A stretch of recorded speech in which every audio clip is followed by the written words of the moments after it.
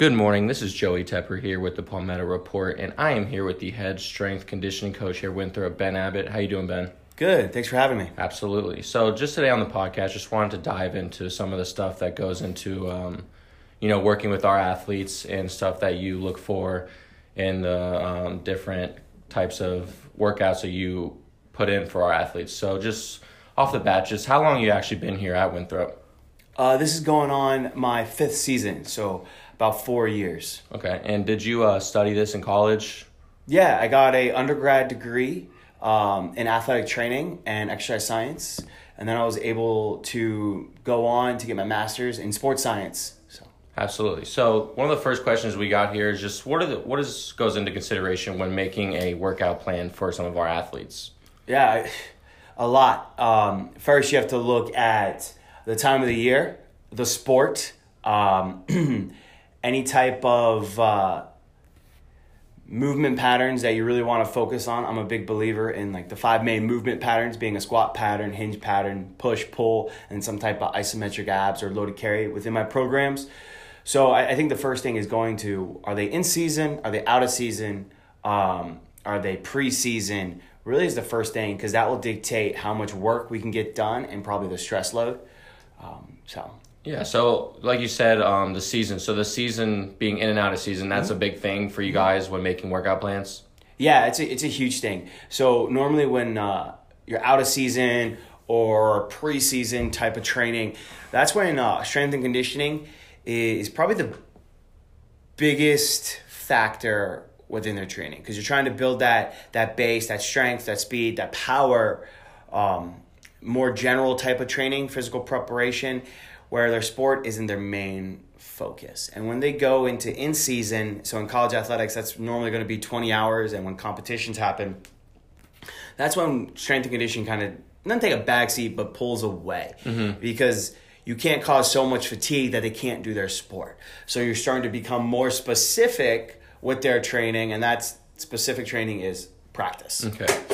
And going into you said the sport-specific movements, just kind of give a few examples maybe of some of the movements that you may give to a baseball player that you may not give to a lacrosse player, or vice versa. Yeah. So I think with sport-specific training, the specificity of the sport comes with practice. I think just about all sports, besides Olympic weightlifting or powerlifting, the weight room is general preparation. So you don't really get too specific, in my opinion. Now, will we do stuff that probably translates a little bit better? Probably. For example, when we're out of season, we may do full range of motion squats for all athletes. I believe in that. Where when we start to peak or wanting to perform the best we can, so like conference tournament, we may do quarter squats or half squats. We're able to load that movement with a little bit more weight. We can be really specific angles with the knees and the hips to be in that athletic position that you're fielding second base with, and be a little bit more specific and try to squeeze every little drop of performance out. But the full squat that we did in the offseason, that's going to give you more long-term progress and gains and give you a better base, where the more specific is going to peak you a little bit. But when looking at specificity of sport and sports-specific training, that's really your practices. That's your bunt coverage in baseball. That's sports-specific training. And then your sport is actually playing the 9 innings. Absolutely. So does that kind of make sense? Absolutely.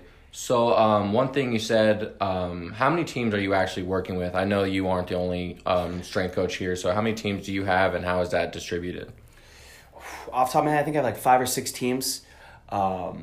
It really, there's myself, we have a full-time assistant and then graduate assistant here at Winthrop. So my first thing was to spread the teams out so we have all the different demands, and so each coach is really sharpening their skill set and are able to challenge themselves so they can continue to progress in their field.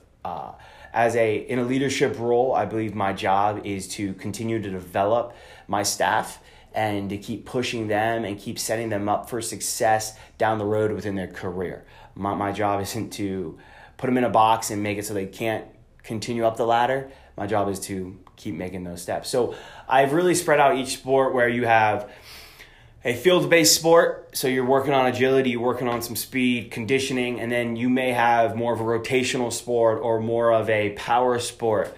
So what I mean by that is a conditioning-based sport may be soccer's or lacrosse, basketballs is a good blend, being that conditioning power. And then you have the rotational sports, more power development. You got the baseball, you got the golfs. Absolutely. So that kind of stuff. Cool. And so do you feel that there are certain sports that may need more speed training than, let's say, like heavy lifting in the gym? Do you think there's certain sports that need more, or do you think it's good to have a good blend for each sport?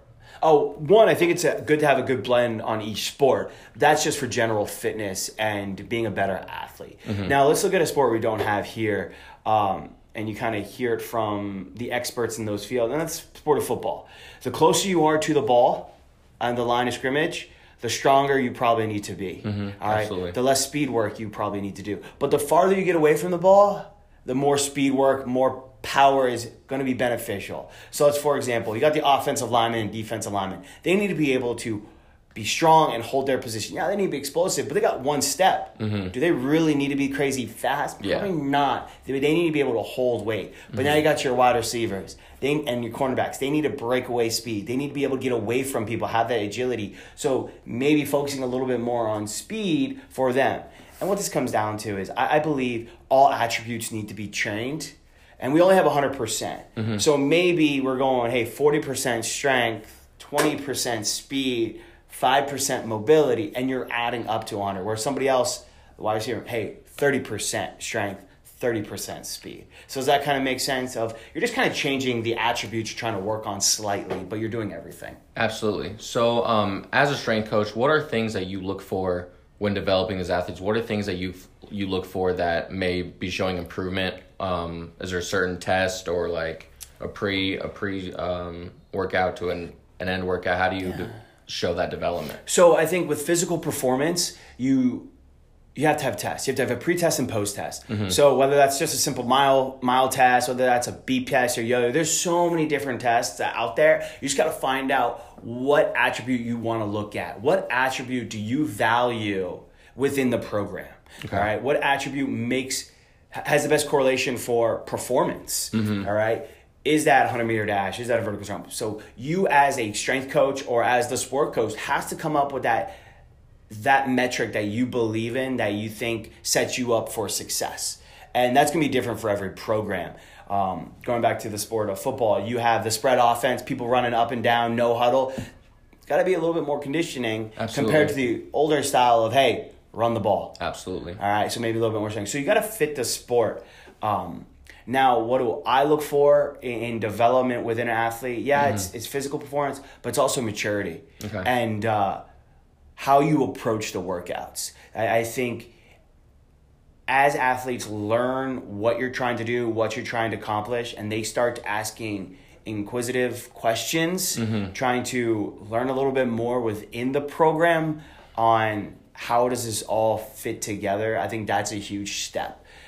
Because once you see that maturity of people learning the workouts, you can give them a little bit more complex once they get there.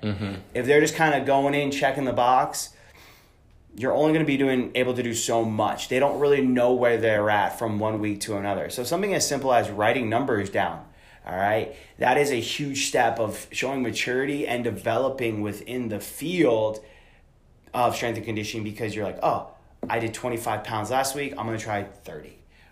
Absolutely.